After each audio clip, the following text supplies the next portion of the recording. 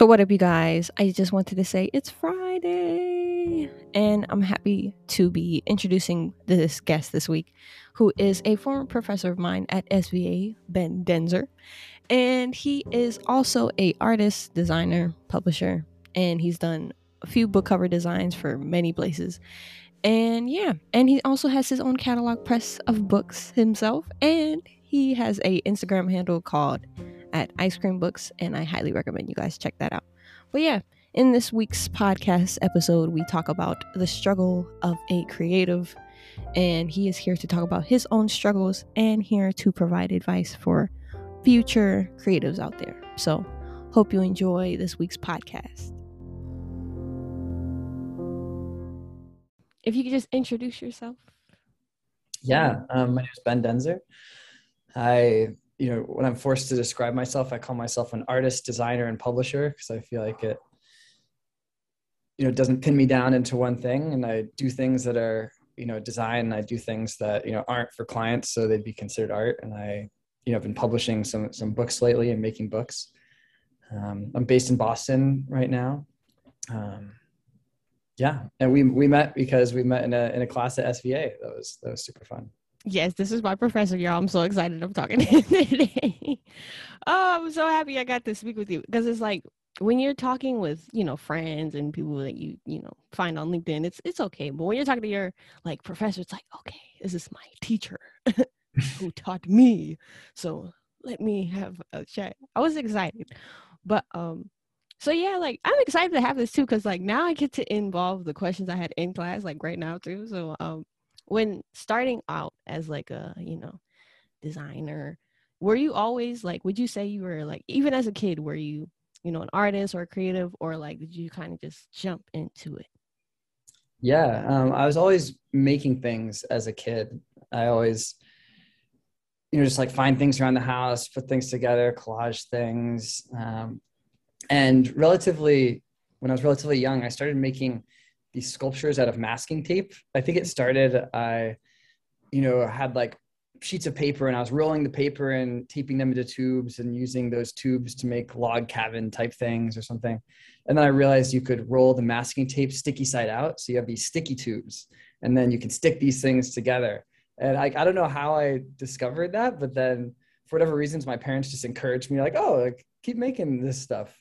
And I grew up like we didn't have cable, I didn't have video games, so I would just watch like Pixar movies, in the basement on repeat, like making these things. I think maybe some of it's I played with Legos a lot too as a kid, and so I feel like one of the things Legos are kind of like this collage thing where it shows you that you can take these base units, and if you have a lot of base units that are small, you can combine them to make anything. And that's kind of what I did with these tape sculptures. So I was always making things. My first, I guess, experience with like graphic design was probably in high school. I joined the like yearbook class that then, made the yearbook at the end of the year. Mm-hmm. So that was when I first kind of was exposed to InDesign and how, things actually come together to make a book. And it was also kind of my first experience with like a book as a really cool object. Like I just thought it was so cool to be a part of making the object that then at the end of the year, everyone, cherishes and like has everyone sign, and then, at the moment you're like, I'm making this thing that's going to encapsulate, the whole year. And then people are going to keep it forever. Now it's like, people probably don't even know where their yearbooks are and stuff, but it's just this idea of like containing that whole experience in a book I thought was really cool.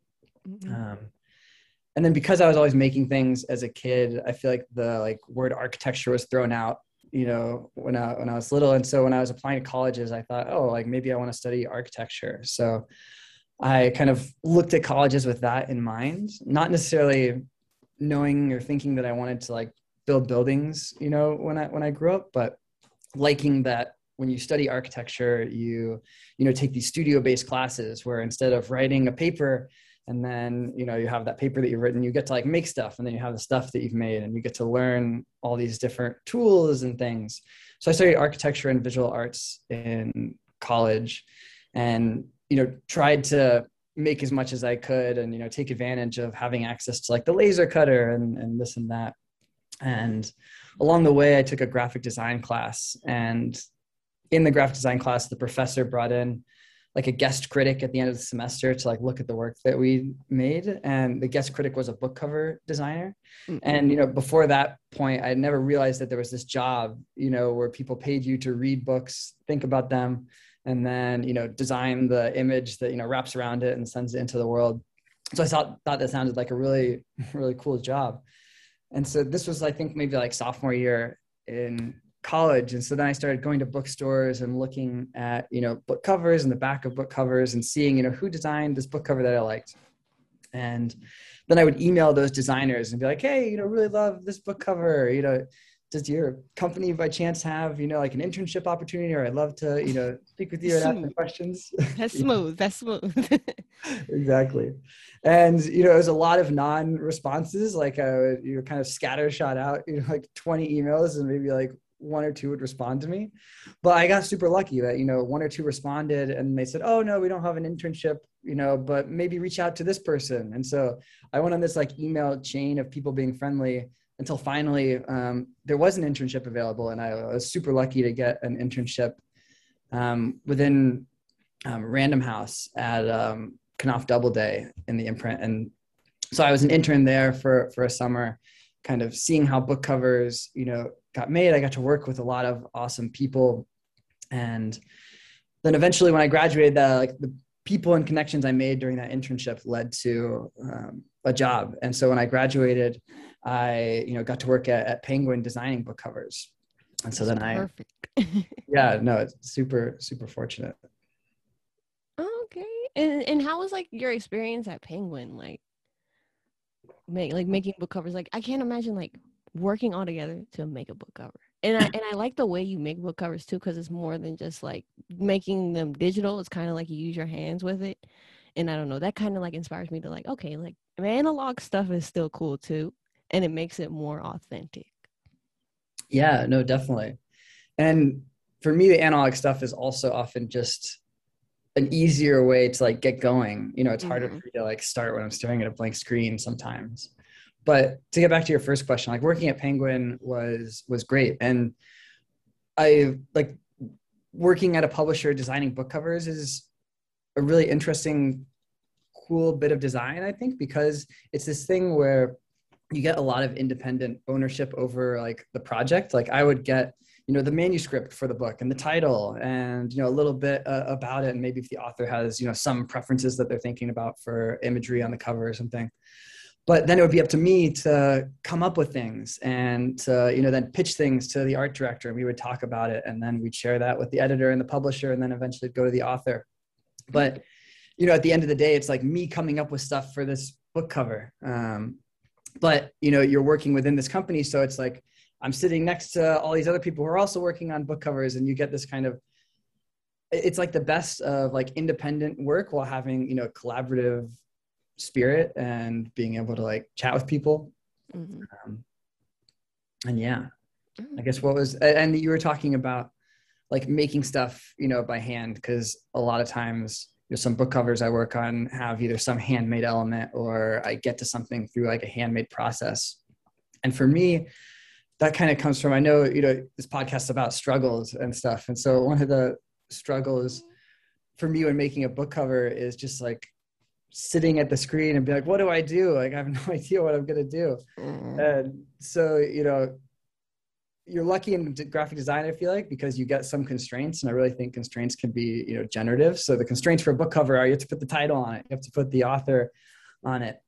And so often at times I start like that, I just put the title and the author, and then I just throw in a bunch of different fonts to see what's happening. But sometimes then it's easier for me to, just print out that thing and start cutting it up, or, try and take some feeling from the book and create that, through a physical process. Like, oh, let's put this sheet of paper in water and photograph it and see what that looks like. Because oftentimes I just feel like it's easier to do something than like do something on my computer. It's like it's so cool too, because it's like, you have that physical version too, and it's like you can't steal this. This is mine. But no, that's really cool. And so you also talked about your struggles as far as like, coming up with that idea. And like, what are your other struggles as a creative? Like, that's like the top question on here. Yeah, no, I'm so glad you asked me to do this podcast and like to do it this week because I've been struggling this whole past week on this design project. And I think one of the things I really struggle with is, like sometimes I have a hard time, like I'm describing kind of the ideal situation with a book cover where, I'm struggling a little bit on coming up with something. So then I, experiment and make something physical and just like experiment on my way to making a bunch of stuff. And then there's something interesting in that. But a lot of times I find it hard to, like give myself the time and the space to experiment.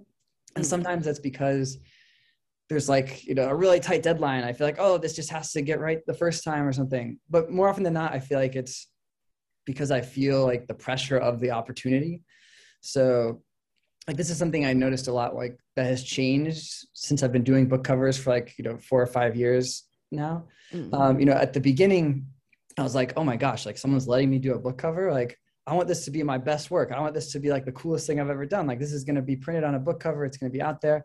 Like, just putting a lot of internal pressure on, I want this to be the coolest thing.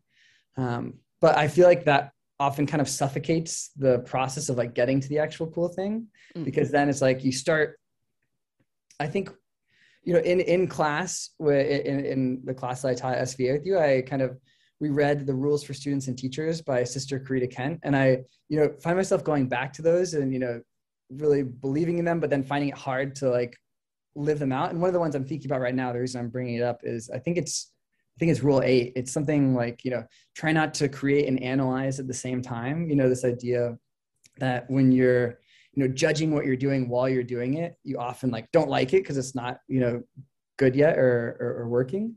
And then that can like shut down the process of design. So right now, I'm kind of working on something. I'm like, oh, I'm so excited to be working on this thing. I want it to be really, great. But because of that, I'm not giving myself like the space to just experiment and make a bunch of bad stuff. And then, something interesting will come from that process rather than just, sitting there at the blank page, being like, this has to be the best. And, you can't get it out being the best in the first shot. No, I get what you're saying. It's like so much pressure of like, oh my gosh, this shit's gonna be amazing. And then it's like, oh my gosh, like I'm like stressing this myself out.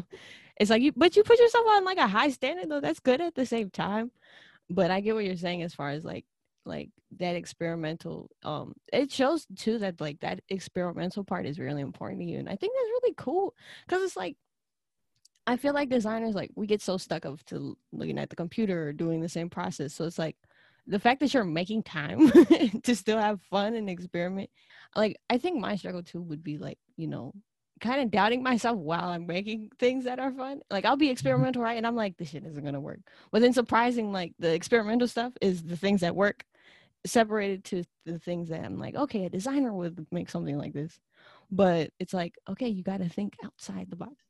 Great thing about like doing experiments like this that I've found is if it doesn't work, if you make a bunch of experiments and, you're not going to use all of them for the final book cover, the final thing that you're designing, but they may come in handy, later. Like another thing I find really useful when I'm struggling to come up with new stuff is looking back on my old stuff that, I threw out for whatever reason or that didn't make it. And sometimes there can be like a kernel of a really interesting, like formal idea in something for one book cover that I can then, use and play with and expand on for a new book cover or a new design project. Oh, that's cool. And that's another thing I was going to ask too. Like, what do you do with your unused ideas? Because I feel like I asked this to another designer too, and it's like, I have a note section and other stuff. But I'm very curious about this question too with designers, because I know when making a project, you have like 1,000 ideas. You have so many ideas, and then you go with this like one at the end of it. But it's like, what do you do with all those unwanted ideas? Yeah. When I started working at Penguin, it was interesting. I was kind of, I would design something and then it would get killed as, what you describe it in the publisher world or the design world. And so I would have these killed book covers that I really loved. And, I was talking to people at Penguin about like, what do you do with your killed book covers? And some people, just don't share them at all. But then I also realized that you can share them. And, if I print them out and wrap them around a book and photograph them, it'll look just like, a real book cover, and no one, will know what's real or what's not. And so initially I was thinking, I'll just, the work that I think is the best is the work that I'll share, even if it's not on a real book or not, who cares? Like I designed it, I made it. But lately I've been kind of not doing that because I've realized it's really useful to kind of save those things and, recycle them in a way. And it's not like, you're always recycling just like a book cover one for one, because books are different and you want it to kind of speak to the book and this and that.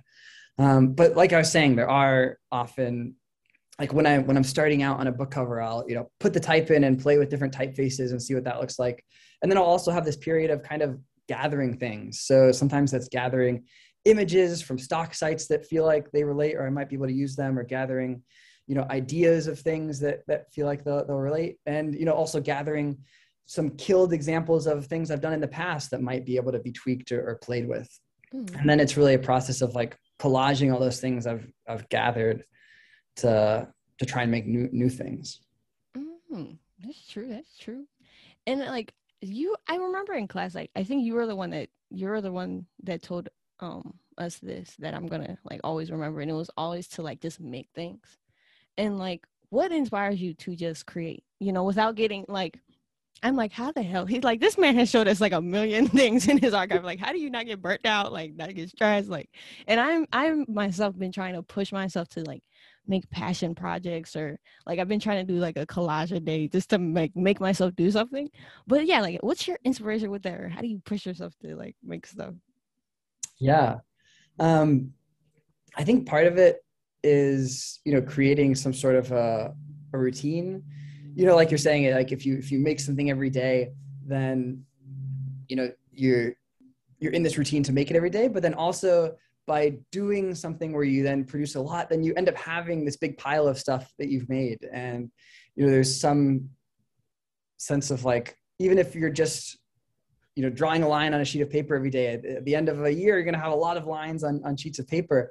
And there's some, sense of accomplishment in that, inherently just on like doing something and seeing it grow, or seeing the result of it.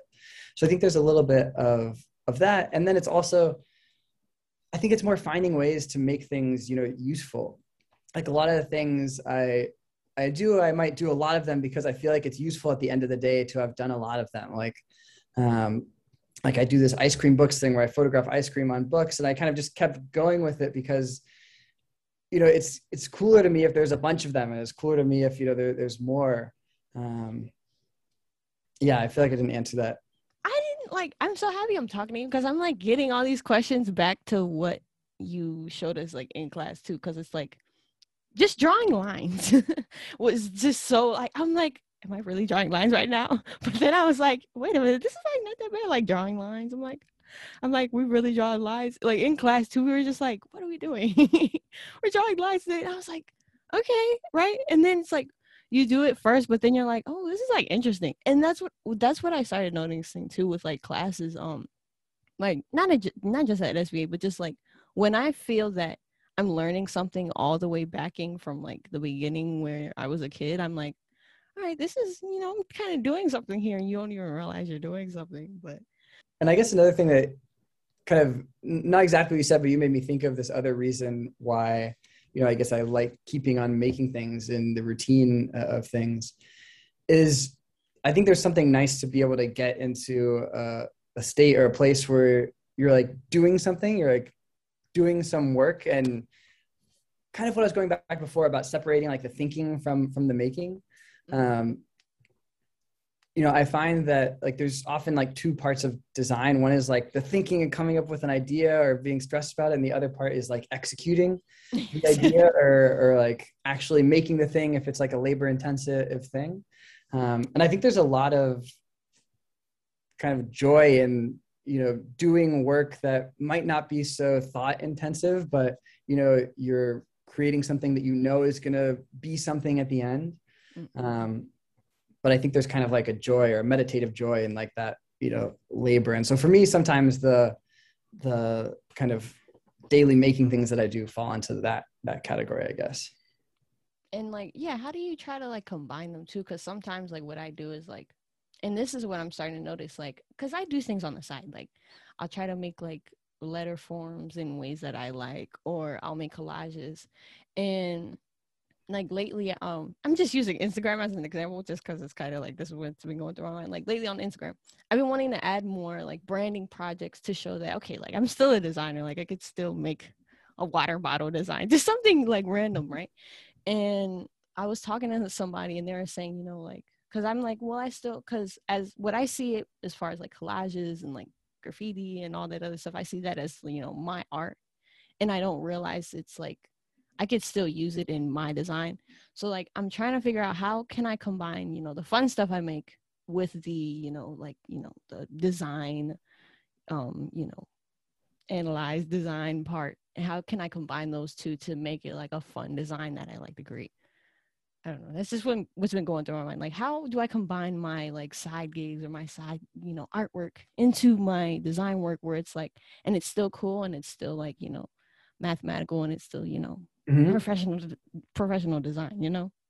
No, totally. I think like maybe the answer is just keep doing, both of those things. And then like if you keep doing that stuff on the side, then eventually the project will come along where like that fits in or that like works really well. Or if you're self-initiating these kind of design projects, maybe you think about like what project could I self-initiate that could use these things that I'm making on the side. So like maybe I make a poster for like a music event or something, and so it can be a little bit more loose than like a water bottle logo type thing is. um, but yeah, no, I think it's just a matter of keeping, like if you keep doing this stuff and you keep them like in your periphery, then they're like there for when you see the thing that they could connect to. Mm-hmm.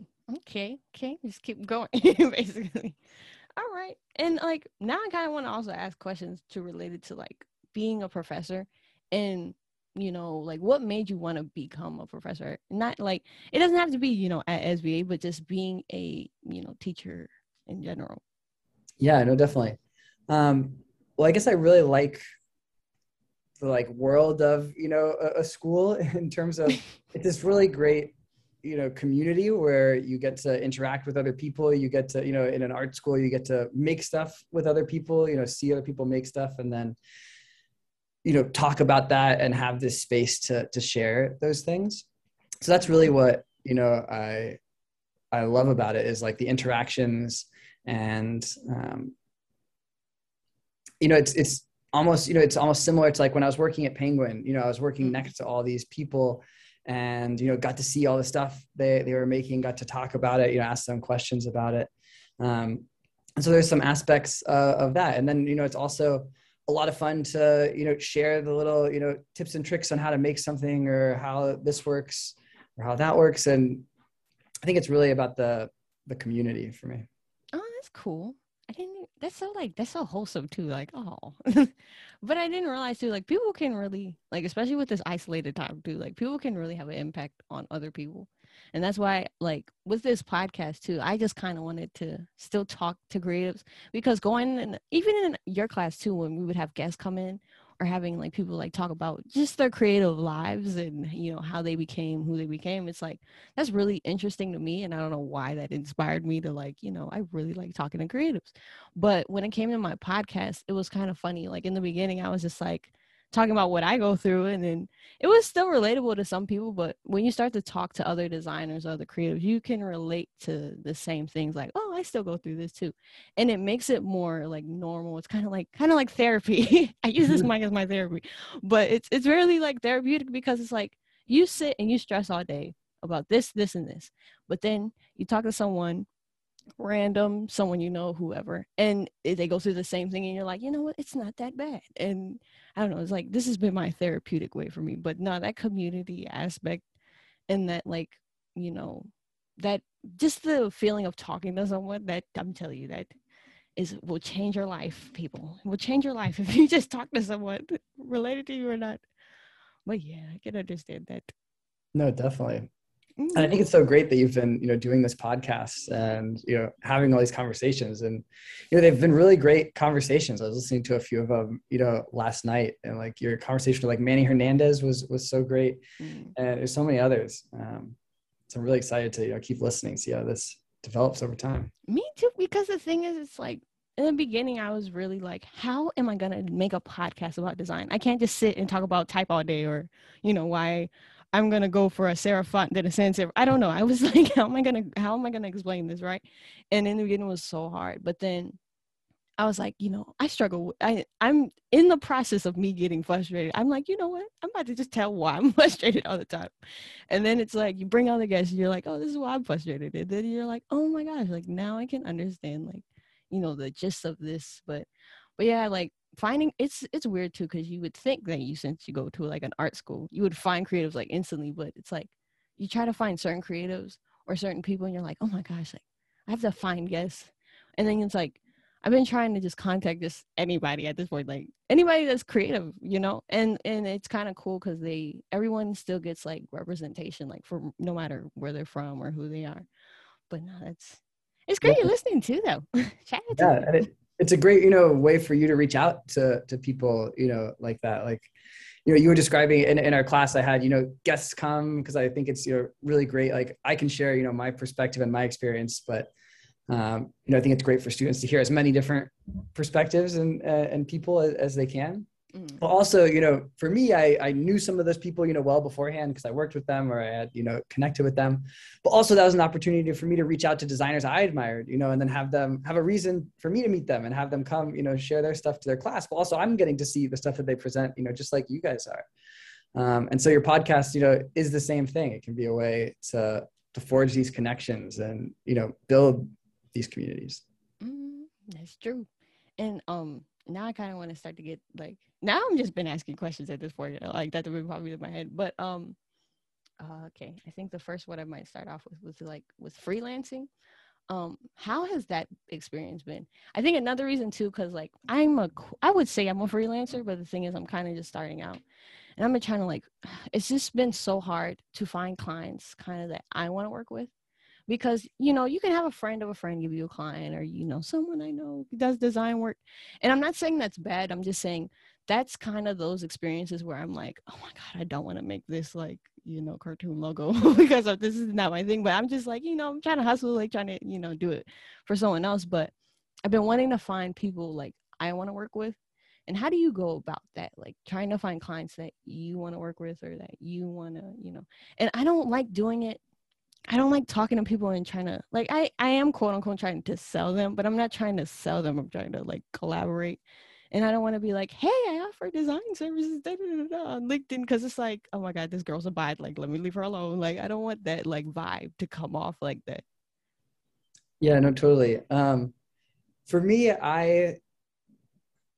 know, I guess I didn't have to reach out as much, partially because I started in-house, So right now I do like the freelance projects I get are mostly book covers and editorial illustrations. And I kind of started getting that base of freelance work because I was working, within a publisher in-house. And so I was, getting paid to make book covers for Penguin. And then my book covers would be out there. And the book cover design world is, kind of half in-house people and half freelance. And, the freelance people often work at other places in-house.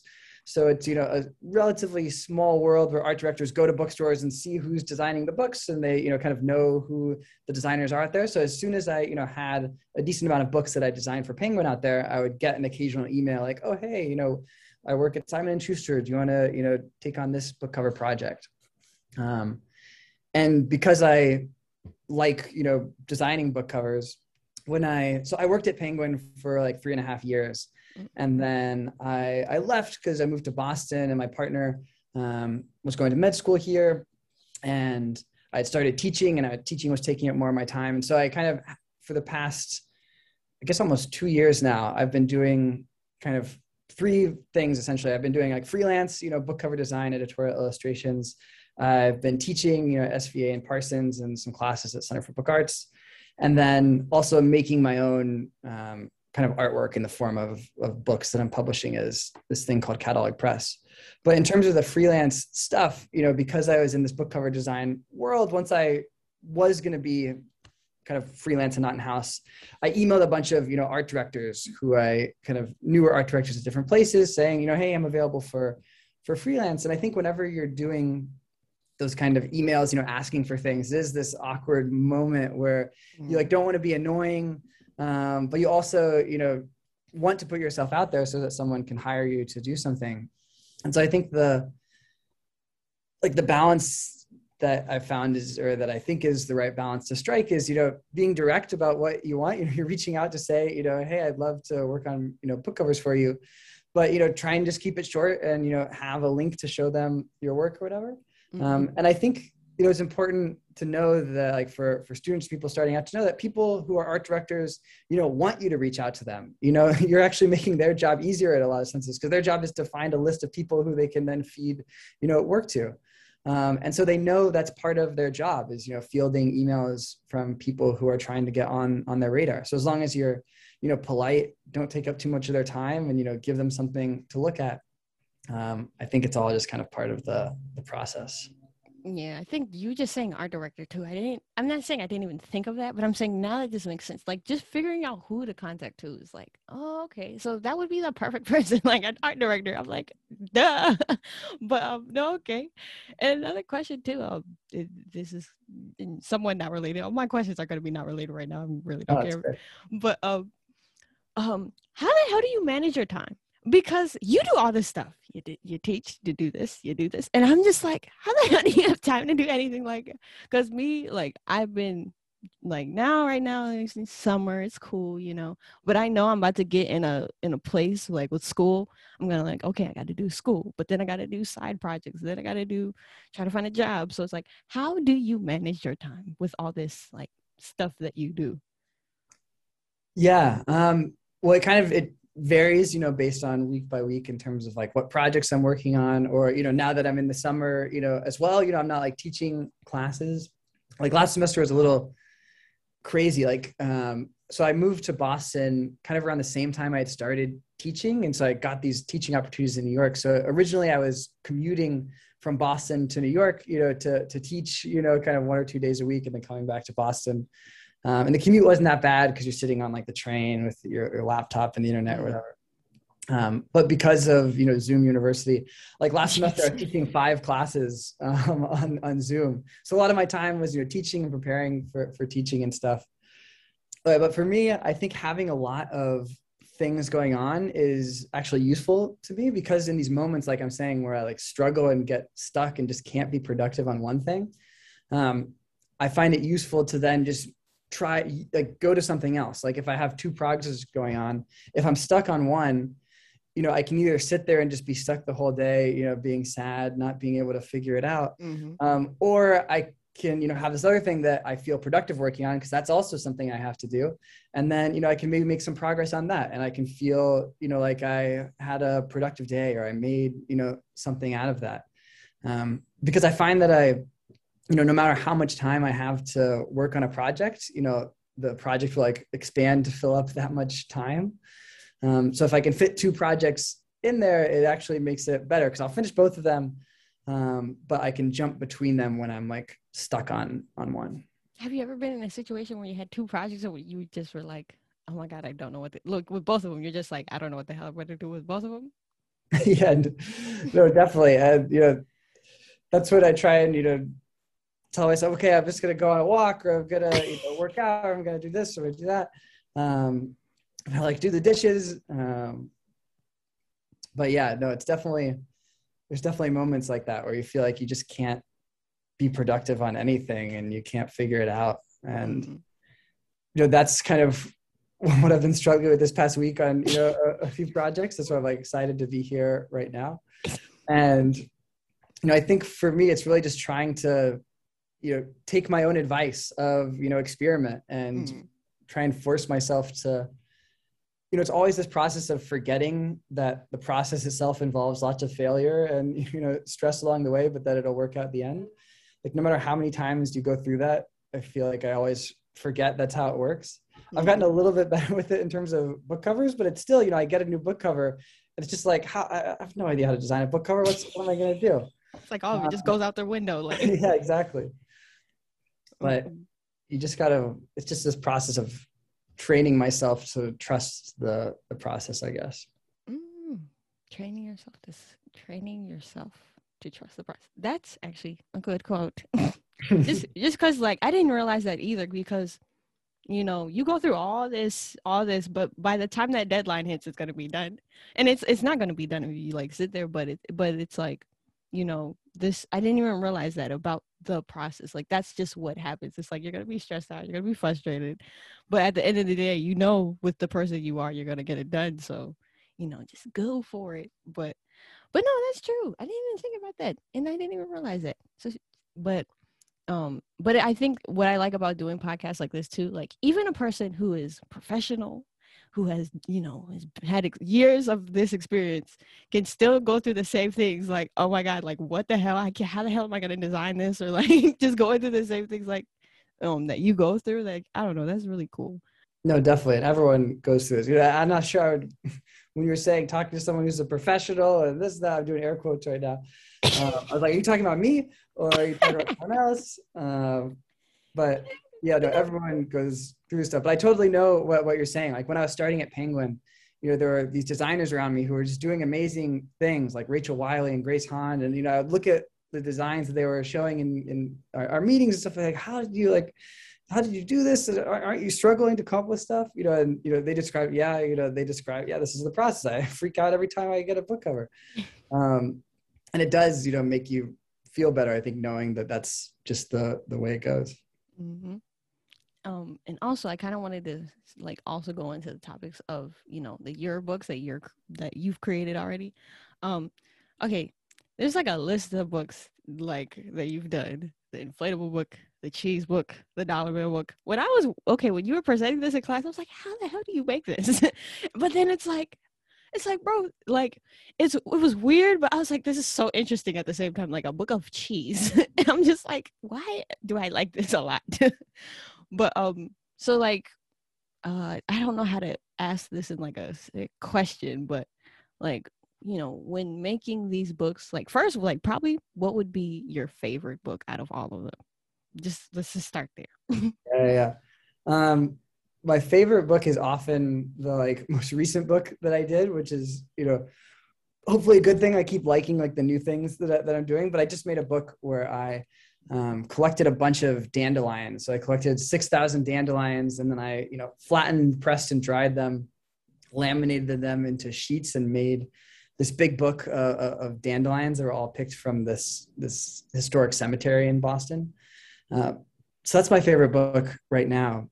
But I started all these book things. I was working at Penguin, designing book covers, and Penguin, because it's this large company, has great, corporate benefits. And so one of the things was I could take classes outside of work, like that related to my work. So there was a tuition reimbursement is what they called it. So I could, if I worked in the accounting department, I could take a finance class and they would pay for that. But because I worked in the, art department, I took a screen printing class actually at SVA, and I took a risograph class. Like that, I was working at Penguin, and my first experience with the Riso lab at SVA was through a continuing ed class. And I also took a hardcover bookbinding class at this place called Center for Book Arts in New York. And it was the first time, I was working at Penguin designing covers for books, thinking that, like, these book covers are, these books are produced in factories, a hardcover book is like this perfect, object. How would I ever make this thing? But I took this hardcover bookbinding class, and it really, just demystifies this object that to me was like this thing that I'd never seen taken apart. And, a hardcover book seems like this intense thing, but it's really just 3 rectangles, of material glued onto another rectangle, and then you fold it in like a package, and there you go. So I thought it was really cool, and I wanted to make my own books. And so I think I took another class, and then I was on their email list, and they had a, application for an artist residency position where I applied and was super fortunate to get this thing. And so I got access to their space for like a whole year, and I could take classes for free. And so I learned a lot, and then, got the time and the space to make my own books. And I was really interested in this idea of books as being both these, kind of sculptural objects, but then also these dense containers of content. And so I wanted to play with that idea of books being these like containers of things. Mm-hmm. And so that's where the idea of calling this thing catalog press, like books as catalogs, came from. And then part of it came with this in like making a cheese book and making a book out of money or a book out of fortunes, came from an interest in like pushing the idea of what a book is, or thinking about like a book as a catalog, not just of words and images, but what if you make it a catalog of like found objects? But part of it also came from having this residency and wanting to make a bunch of books, but you know, as a designer, you know, it takes a long time to like lay out pages and figure out what the inside of a book is going to be. And so it's, you know, much quicker if I could just go to the grocery store and see, you know, American cheese slices. Oh, they're already basically pages. And so I just need to make a cover. I don't need to design anything. Mhm. Um, and then just kind of riffing off that idea and enjoying where it took me. See, that's kind of cool. Like just to listen to the process of like how it became. And then another thing I might ask too, and I've been so I wanted to talk about this too on my podcast. What made you get this idea of the ice cream books too? Um, so for those who don't know, backstory, Ben has this thing where it's ice cream books and he just puts ice cream on books and that's plain and simple right there. But it's very popular. And you could also talk about like how this thing became really popular. Um, but yeah, like just go Yeah, ahead, yeah, just explain that backstory too, because I'm excited to definitely. hear this again. Some of it came from kind of what I was saying with his interest in books. Like once I got into book covers in college, I was like, oh, books are really cool. They're both, you know, singular things and containers of lots of things.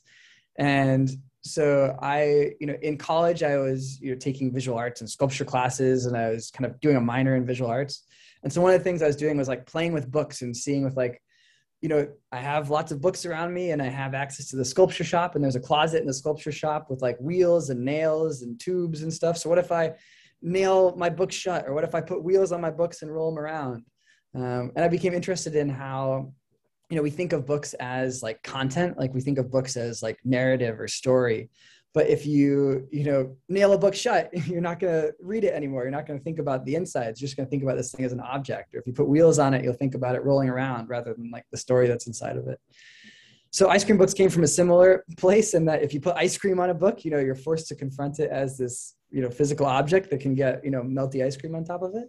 Mhm. It also came from starting to work at Penguin and sitting in on these marketing meetings and realizing that there's this whole like bookstagram, you know, Instagram world where publishers send out, you know, free books to places like the New York Times and the New Yorker to review them, you know, and try and get buzz.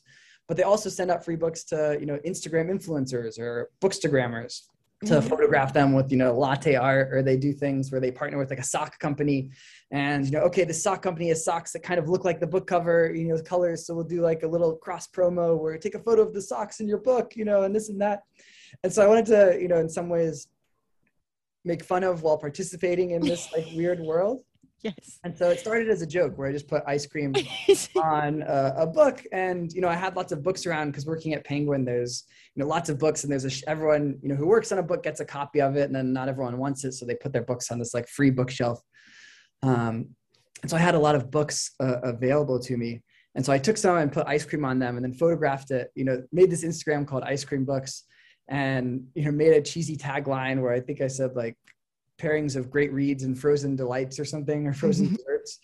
And then I posted the photo and tagged the, you know, the author, the cover designer, the ice cream shop, and all these things, and started it as this joke and kind of continued doing it partially because, like I was saying a little bit before, I think if you have more of something, it's, you know, kind of often has a chance to be better. You know, if you have, like in college, I made a lot of collages, and I found that if I made, you know, 500 collages, there were definitely going to be like 10 that were really interesting. And the ones that weren't interesting would be kind of propped up by there being 500 and they exist in this kind of larger body of work. So I kept doing ice cream books because of that. And then it grew, you know, in this unexpected way, kind of like you were saying, partially because, you know, I was tagging all these people, and then the author would find it funny and would repost it, you know, the book cover designer would repost it, and the publisher would repost it because it's all like free advertising for these people. And so it kind of grew out of this, you know, natural networked way where I was doing stuff with other people's things, and then they found it funny and they shared it because it was kind of sharing their own work. And Mm. then, you know, more eyes and followers got on it from that. That's cool.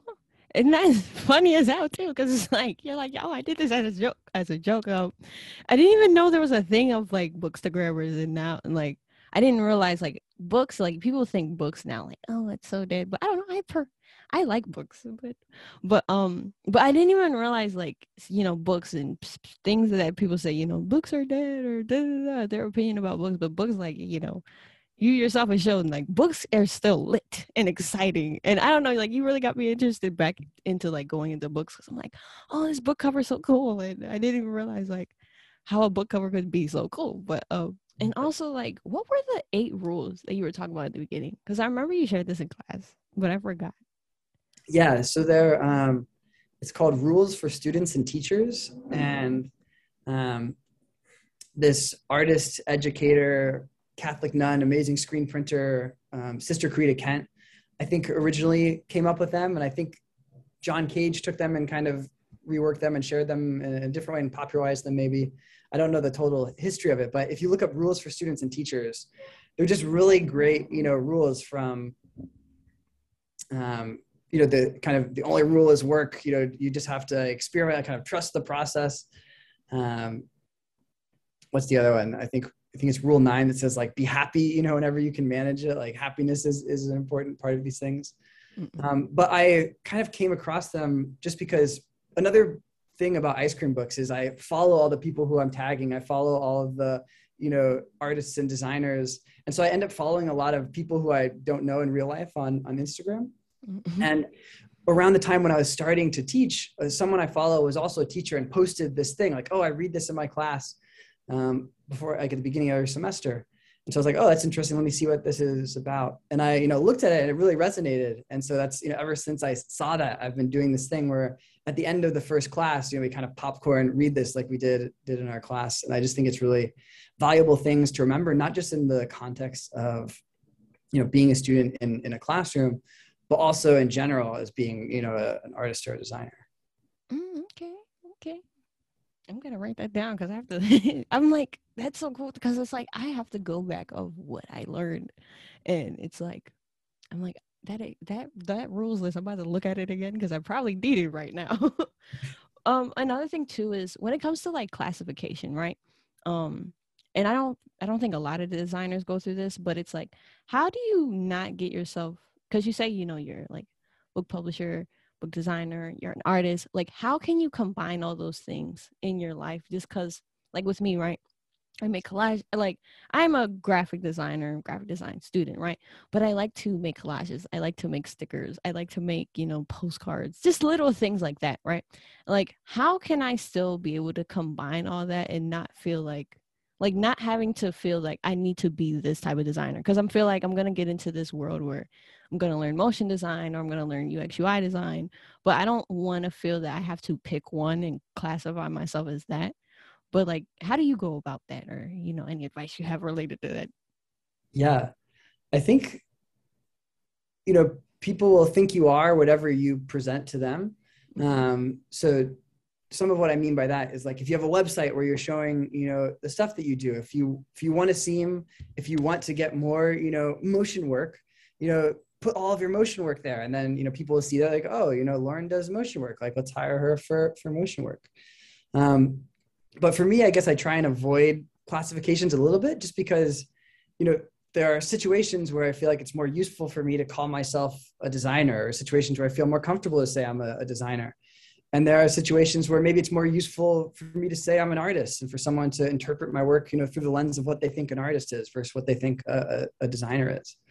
So I feel like at the end of the day, I'm myself and I'm making stuff, and it's more about like what classification is most useful to me in terms of who I'm talking to, or who, or how I'm trying to have this person, perceive my work as. But I think, you're bringing up the question that I think is a totally valid one of like, when you're starting out and building this body of work of what you are, you do have this decision of, how do you present yourself? And, if you present yourself in a certain way, then people will see you in that way, and maybe they'll give you more of this type of work versus that type of work.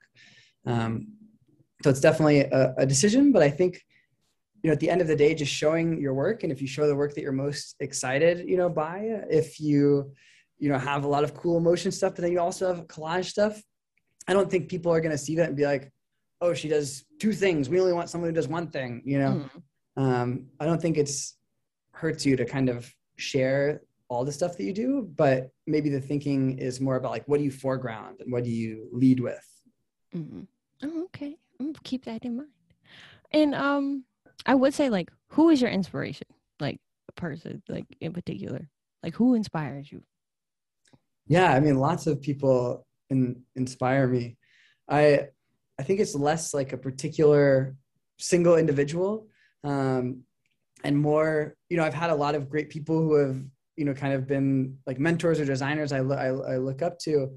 Um, but I think it's less about, trying to model yourself off of one, individual, and more, you know, putting yourself in situations where you see what different people are doing, and you see, or you get to interact with different people. School is a great example where you have lots of different teachers, you have lots of different students in your classes, Mm-hmm. and you get to interact with all these people, and you get to kind of, you know, pick and choose and pull bits from each of them in a way. Kind of like at the beginning, I was saying, I start book cover designs by just kind of grabbing a bunch of stuff and dragging it like into a file or onto my desk, and then seeing how I might be able to, collage it together.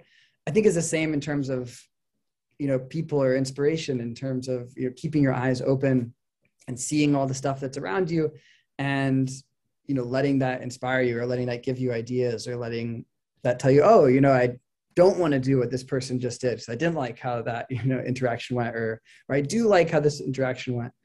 Um, so I think it's really just a matter of keeping your eyes open and then collaging things together. Okay. And I just thought of another project. I swear, because Corona really finessed me with like memory of like what you've been doing recently. Because I'm thinking of like your class. I feel like I was just in your class. Like I didn't realize how fast this year went.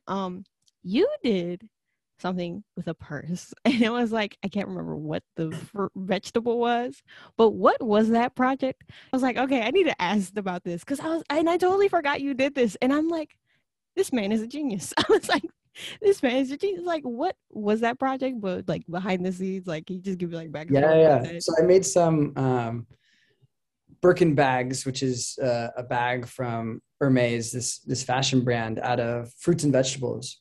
That was a And Birkin bag. The whole thing. yeah, That was a yeah, Birkin yeah. bag. Oh my Mhm. god. So I made mostly vegetables. So I made these three images that they posted: asparagus, cucumbers, and lettuce, or cabbage. And so the way that project happened is, I think, they found me and reached out to me, and they have on their Instagram, they do these things called interludes, where they have various artists make kind of, fun random interjections on their Instagram among their, kind of fashion photo shoots and stuff. Mhm. So I think they probably found me because of some illustrations I had done for the New York Times, and I was super lucky this past year to have, one of my illustrations for the New York Times be included in their kind of yearly roundup of illustrations. So I imagine someone, at Hermes, was looking through this and reached out to me. And so I essentially, pitched them a bunch of random crazy ideas of things to do, that could be just kind of weird art randomness, for their Instagram page, that all kind of tangentially related to, their products and stuff. And so then this was the, direction that they chose. And then, I got to, turn this thing from a little sketch where I quickly said, vegetable, bags.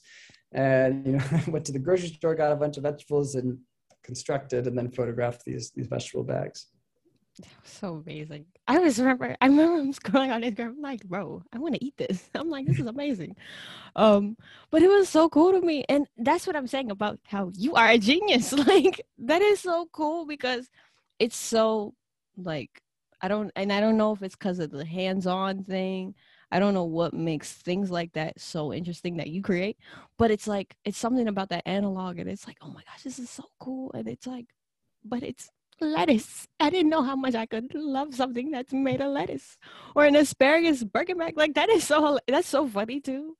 But yeah. But when you're making these projects, like, um, do you just have like is it more of like what's your when you're in this process, like are you more of like I just keep going, or do you kind of like, all right, like do you like, all right, let me make this, or do you like keep messing up? Like what is that process like in the making of those things? Yeah. Um, well, the making of those, there's kind of similar constraints to ice cream books, where the ice cream, melts, and so you only have a specific amount of time to photograph it. The making of those was, stressful because it was, using this organic material and having the idea and being able to sketch something that just, like, oh, this is, how it would work. but not really knowing how it's actually going to work. Mm-mm. Is tricky, so I had to get a lot of, asparagus, and then I was bending the asparagus and it, snapped and wouldn't bend. So then I had to cook the asparagus a little bit or get it soggy a little bit so it could, bend. So it's a lot of trial and error, and, trying to set up a situation where I can work relatively quickly because I'm working with, these fruits and vegetables. But, I can iterate until it kind of looks good enough to be the real thing. But that's also that project was an example of like the best type of project, I feel like, where, they reached out to me, I think, because of some line drawings I had done. And then I had the opportunity to like pitch ideas that were line drawings, but also were lots of other crazy things. And then they chose one of the crazy things. Because I think often, you get hired to do the thing that you've already done, so you share stuff online and then someone says, oh, we want you to do, that, but for us and with our stuff. And so this was a great opportunity where, I was able to come up with, like, I'd never made, bags out of vegetables before. I've played with ice cream and I've played with food in different ways. But it was a great opportunity to kind of do something new. Okay. And like, I don't know, I want to start doing projects like that, right? So how do you just, like, when you present these ideas too, like how is their reaction to, like, making a bag out of, lettuce, or like how do you present projects like that? Because I would love to do stuff like that just to, I don't know why I would want to do stuff like that, but I'm just saying, like, having the aspect of doing something different in 3D, like, what is your way? And I think too, like, this is kind of like art direction. Like, how do you present that stuff to the, professionals or other people, and how do they react to it? Yeah. The way I present stuff like that, which is essentially like presenting sketches or ideas for like an illustration, is I, take some time to like think about it and force myself to, like, I'm going to sit down for 30 minutes. And I'm just going to sketch a bunch of ideas, like no matter how bad or crazy they are. And like, I do that a few times and, return to it. And at the end, hopefully I have some like really crude sketches that I then, scan and put into essentially just a little document where I explain them. So for that, I think I sent them like 20 different ideas, some of which were like totally ridiculous, like kind of like the vegetable one, or, one of the ideas was like, they have these kind of famous boxes. And I was saying, oh, we could turn your boxes into fish tanks and put the lids on fish tanks and then film fish in there. So just like crazy things thrown out of left field. And in that case, they just responded to me and say, okay, let's do this one. And they just, sent me that little piece of sketch and said, this direction's approved. It differs depending on, who your art director is or what it is. If I'm working on an illustration for like the New York Times, it's a similar process where, I come up with a few different directions. The person says, try this. And then, maybe we go back and forth a little bit, refining the sketch, or maybe I then start doing it and send it to them where there's still a little bit of time for them to say, oh, try it with a different color background. Or so sometimes it's more of a conversation, a collaboration. Sometimes like this, it was, very freeing where they just said, okay, go with this direction. And then I just did it and sent it to them. Okay. That's so cool. Like, I'm trying to think too, like, it's like I feel like when you make work, it's like, it's not limited, but even though it is limited at the same time, but it looks so like free. Like, I feel like this would be something you would do too. Just make things and just making stuff. And then you would make that. But then it's like, you're still making this for like brands and still different companies and stuff like that. And I think that's just so cool that you could still incorporate that fun, even though it can still be stressful, but you're still incorporating that fun and exciting work in the process of making things for, different companies. Because I would think too, it's like with freelance, like, you're making, somebody said this too, it was like one for the rent and then one for fun. like you're still making projects for different people, but it's still like, and it's even still valuable too, and it's still like useful, it's still cool, and it's still something that could look fun and still have fun with making. So I don't know, that's cool. No, definitely. And that's like the ideal situation where it's, both fun and for the rent, Yes. like, it's like, I got to do the fun stuff for like the real client or whatever. But yeah, I definitely, some of it also came from just like playing with my food. Like, I think one of the reasons I had that idea was during quarantine, for whatever reason, I started, like eating a bunch more like apples and pears and stuff. and I would, slice them on, my cutting board. I'd eat some slices, and then sometimes I would like reconfigure the slices while I was eating them, or I'd stick the like little piece of slice onto a big piece. Um, and just playing with my food to make something aesthetically interesting while I was eating it with it. I think it's one of the reasons I thought of, oh, what if I made something out of food. Um, and so just saying that to say that you can just play and have fun with stuff, and it doesn't have to have an outlet necessarily. And then maybe you will find the right outlet for it eventually, or way to do it in a bigger, more official way. But just another reason why like constantly experimenting and playing with stuff can be not only fun but useful. Okay. I'm getting to like my final questions too, and like, one of my questions would be like, what is your like goal? Out of all of this, like as you move forward with your career, what would be your goal or goals? Yeah.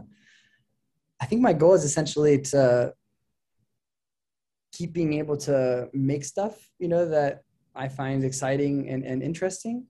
And ideally doing that while also, being a part of a community in some way. So like I like teaching. So I think my ideal goal would be, teaching at a place and being, a part of that, university community, getting to interact with people in class and stuff, but also having my own, art and design practice on the side. So getting to make, my own things while also being a part of this community and conversation, stuff like that. Oh, okay. And like, do you have any final advice for any like designers out there, young designers, even your students? I know your students are going to be like, oh, like me. Yeah, I But think yeah. my advice would be kind of the advice I'm trying to give myself this week, which is, um, trust the process and trust the experimentation, and give yourself, try as hard as it is to separate the stress of what you want the final product to be to the messiness of the process that will eventually get you there. So I guess my advice would be just experiment as much as you can and try and find as much fun in it as much as you can. Because ultimately then things will be more enjoyable, and also I think you'll get to better places. Okay. And that will be the end of this podcast. Hope you guys enjoyed this week's podcast, and always remember to do what your art desires.